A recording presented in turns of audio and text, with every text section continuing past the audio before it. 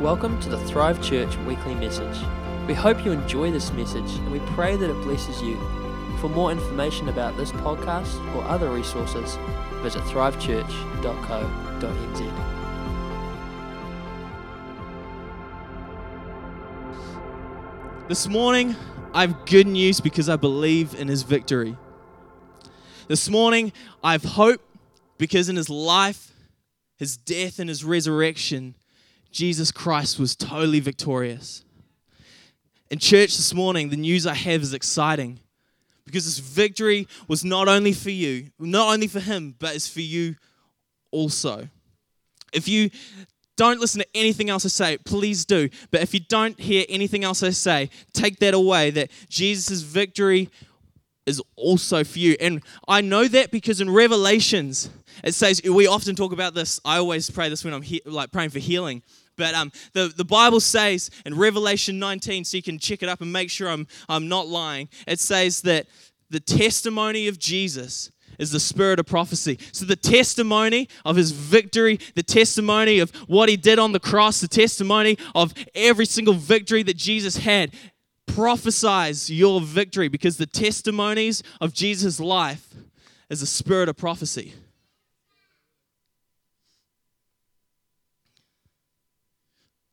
I'm just going to look at what I'm saying. Victory in your life is so important.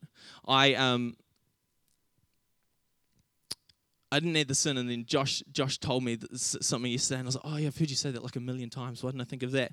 But the purpose of war is victory. How many of you know that? They're like, if two nations are going out to battle, the purpose of that war is victory. But the actual purpose is not victory. The purpose of victory is occupation. The purpose of victory is to take ground. And the purpose of your victory is not just your victory. See, Jesus told us to pray, your kingdom come, your will be done on earth as it is in heaven. And so when you get your victory, you're actually establishing the kingdom. You're establishing the king's dominion on earth. And it might just look like to you that you're getting your victory. But what about your non-Christian friends, your non-Christian workmates who are seeing you step into victory after victory, and they go, what's with that guy? That's the kingdom being established. And man, how many of you know that we so need that? We so need that. If you've got your Bibles, would you open to Matthew 4?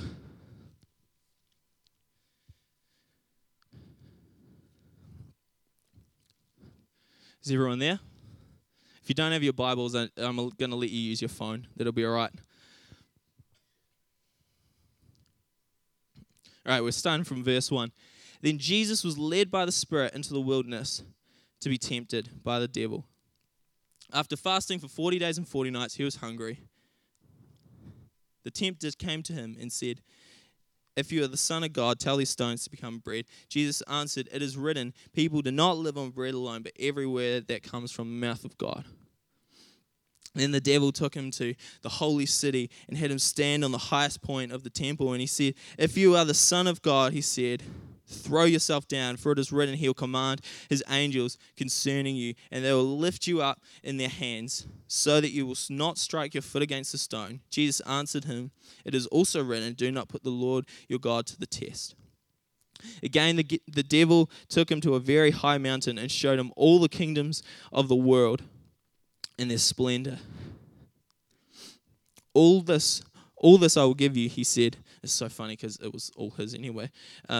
If you bow down and worship me.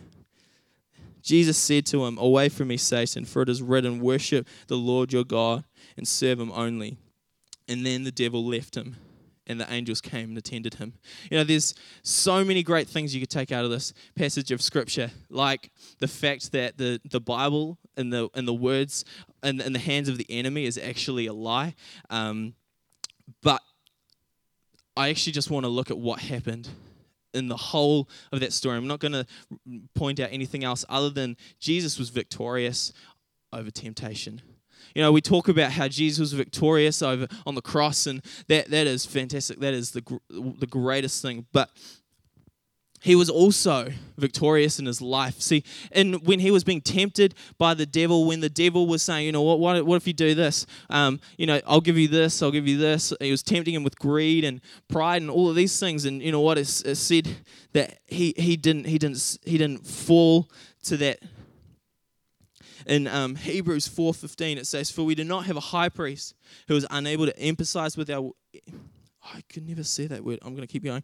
With our weaknesses, but we have one who has been tempted in every way, just as we are, yet he did not sin. I don't know what your definition of every is, but mine is every, and it's pretty deep. Hashtag deep. He was tempted in every way. You know, we make the story of Jesus being tempted in the wilderness like this holy battle. How many do you know every way means sexual? You could cut the ear with a knife after I said that. It's okay. Put a smile on your face. It's laugh. It's okay to say because it said here that he did not sin. So it's all good. It's fine. How many know that it meant Jesus was tempted to lie? He was tempted to be like, oh, well, you know, I'm going to bend the truth a little bit. Do you know what? Actually, I'm feeling kind of sick. I don't really want to feed the 5,000 today, so I'm going to call in sick. Like, every way, but did not sin. You see, temptation without sin is victory. Temptation where you don't give in, that is victory. And how many of you know, I just told you, so you do know, that Jesus' victory prophesies your victory. I don't know where you're at this morning. You might be, you might be struggling with some form of sexual fantasy that's outside of your marriage. You might be, you might be lying compulsively, or you might just tell the occasional short lie. You know, like I'm 6 foot and like 6'2". You know, it's a short lie. I guess a short lie would be like 5 foot. That was a terrible dad joke. I am really, really sorry. But if that's you, this morning, Jesus wants you to know this is the word of the Lord for you this morning. If your biggest thing at the moment is temptation, it doesn't matter what it is, because Jesus got victory over every form of temptation. It doesn't matter what it is. His victory prophesies your victory, and He needs you. He needs you to step into that victory, because that's how He's going to establish the kingdom. Like it's not just about you. It's not just about you. If the biggest thing in your life is temptation, then stop listening. Like you just take that. You write down Hebrews 4:15. You read that and go every way. Okay, well, Jesus, that means that you're tempted with this thing. How did you deal with that? How does that verse prophesy my victory? How does your victory prophesy my victory until it gets inside of you? Still listen to me, but just focus on that. Over summer, I've been working at a campground. I've been working with Matt and Kat, and they're fantastic people. If you don't know Matt and Kat, you should definitely get to know them. They've got a really cute baby. I've got this rule where I don't touch anyone under the age of 3, and I'm tempted. So, I'm like, oh, don't want to hold a baby if they're any under 3. I don't want to break them. But I've been working out, and it's out in Waikuku. I've been working out at the campground out there. And when Larissa comes to work with me, I figure out a way to take a car because, you know, a princess needs to go in a carriage. But when it's just me, I bike to work. And so it takes me about 30 minutes. If that's really slow, please don't judge me. It takes me about 30 minutes to get there, about 35 coming back, because how many of you know Rangira's inland, and so that goes down and then up this way, and so it's supposed to take longer, I think. And this one day, I got on my bike, and I was so tired. I was over it. I think I'd been working outside with Matt all day, and it was so hot. I was like, nah, I've had enough. And I prayed a really silly prayer now. And I was like, God, would you just make this go really quick? I just want to get on my bike and zoom home. And I should have known about this because Aiden prayed a prayer like that. He told me about it. And when he prayed a prayer like that, God really hit him up. And so I should have known better. But so I prayed that. Within about 30 seconds, this massive headwind starts coming my way. How many of you know, even slight uphill on a bike with headwind does not make for a fun event? And so faith starts to build up in me, and I'm like, I command the storm to calm, even though it's like, shh. It was a storm, and so, I was like, the testimony of Jesus is the spirit of prophecy. Hey, it was relevant.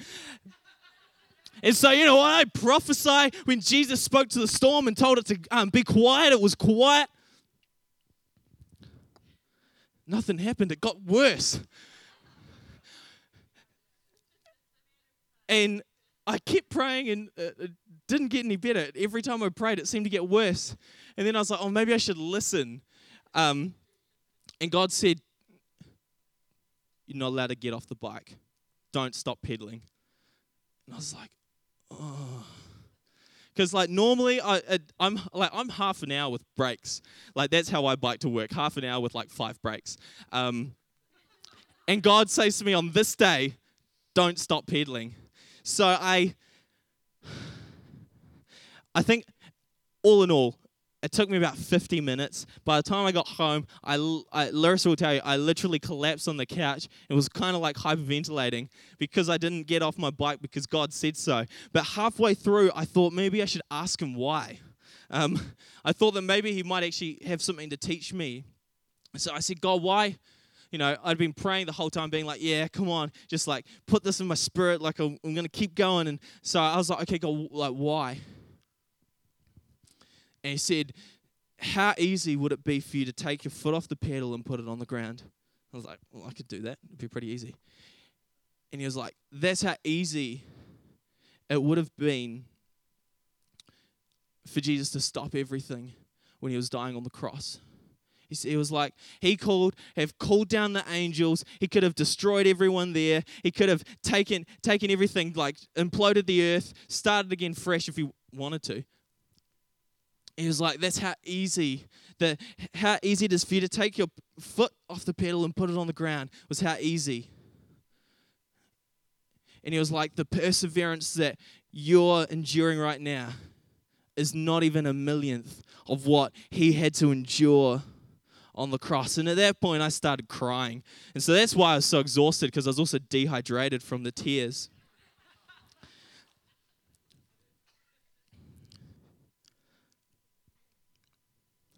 But if you're in a situation this morning where you're just actually having to persevere, maybe maybe you're struggling with a sickness. Maybe you're praying for a child who has moved away from God. Maybe you're battling through something that feels and looks impossible. This morning, Jesus' death is prophesying your victory, because when he died, that was the victory over the perseverance. His death was actually a victory over perseverance. And so for you this morning, if you're actually really pushing into something and it's a struggle, then the fact that Jesus persevered, that prophesies the strength for you to persevere. That's your victory in this.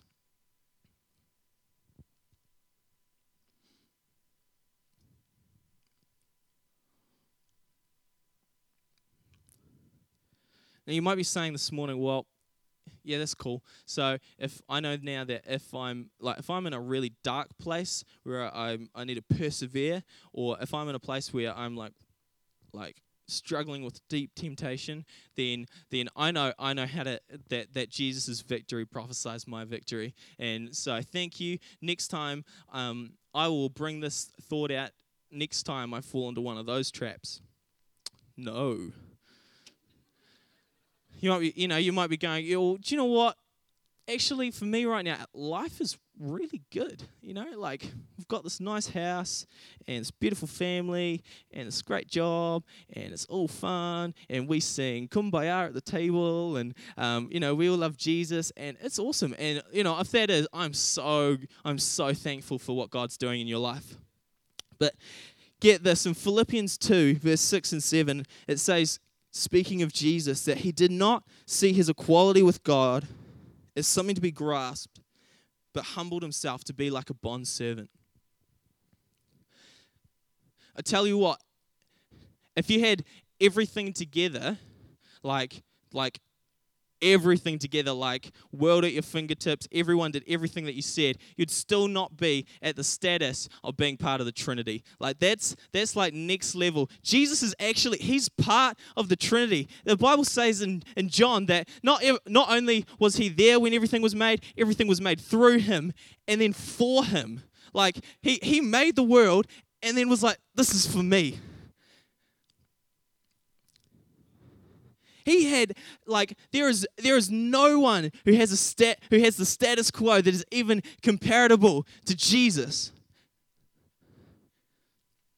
So there is no situation you could get in where your pride could potentially be too big, where you could go, well, I've got everything together. I don't need God. I've got a great family. I've got a great job. I've got a great house.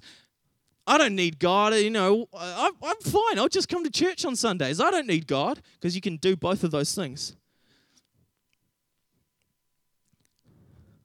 But Jesus did not see his equality with God as something to be grasped. Other translations say things like as something to be used for his own benefit.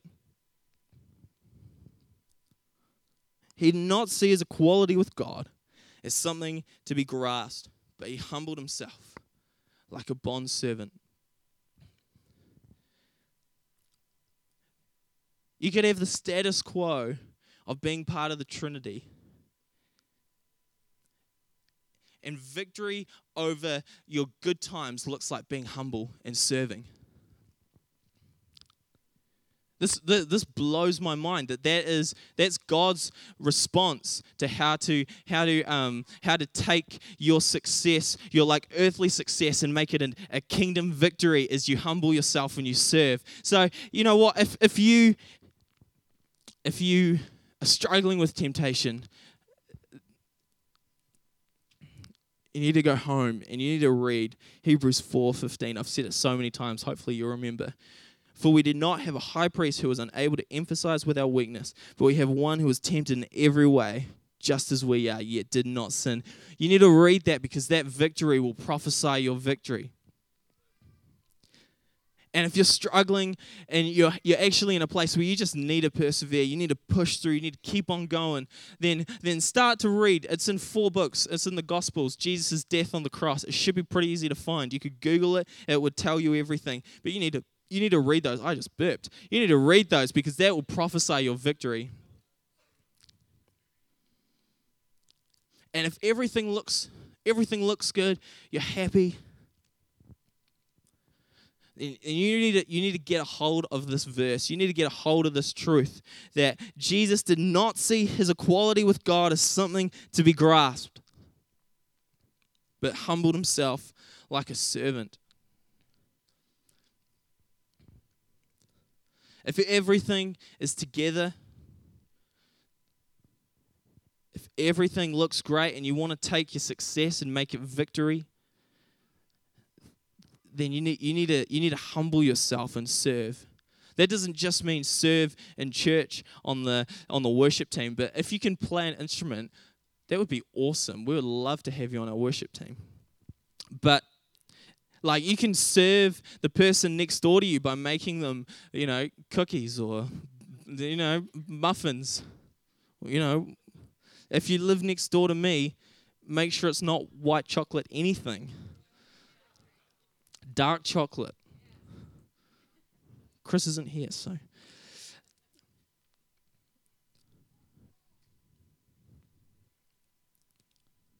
And then Jesus does this incredible thing where he defies all the laws of what should happen, and he dies, but then he raises from the he raises. That is terrible English, Mitch. He rose from the dead.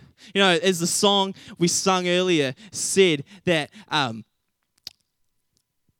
on the third, it's talking about the day at break of dawn, the Son of Heaven arose again. O trampled death, where is your sting? The angels roar for Christ the King. Sounds better when you sing it, especially when Tracy sings it. That's a good word. When he rose from the dead, that is a victory that prophesies your victory. And that prophesies new life. Jesus rising from the dead, when he rose from the grave, when he was once dead but is now alive, that prophesies new life to you. That declares new life over you.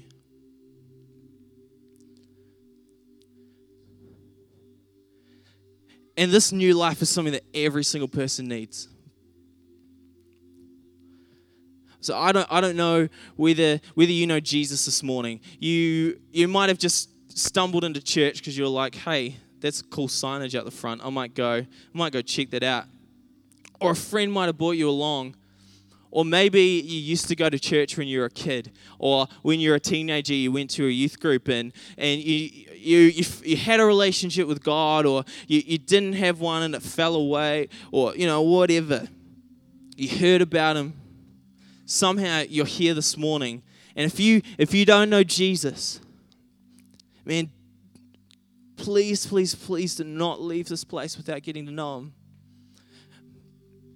Because when you're in temptation, when you're in a situation where you need to pursue, when everything looks good, and there is 4 books in the Bible filled with stories of when Jesus faced a situation just like ours. He was a human just like us. When He faced situations, He had victory over every single one of them. And so if you know that Jesus, man, I'm not promising that your life's going to be look awesome and that everything's going to be easy. But everything, every way, that means everything you do, man, He has victory that is prophesying your victory.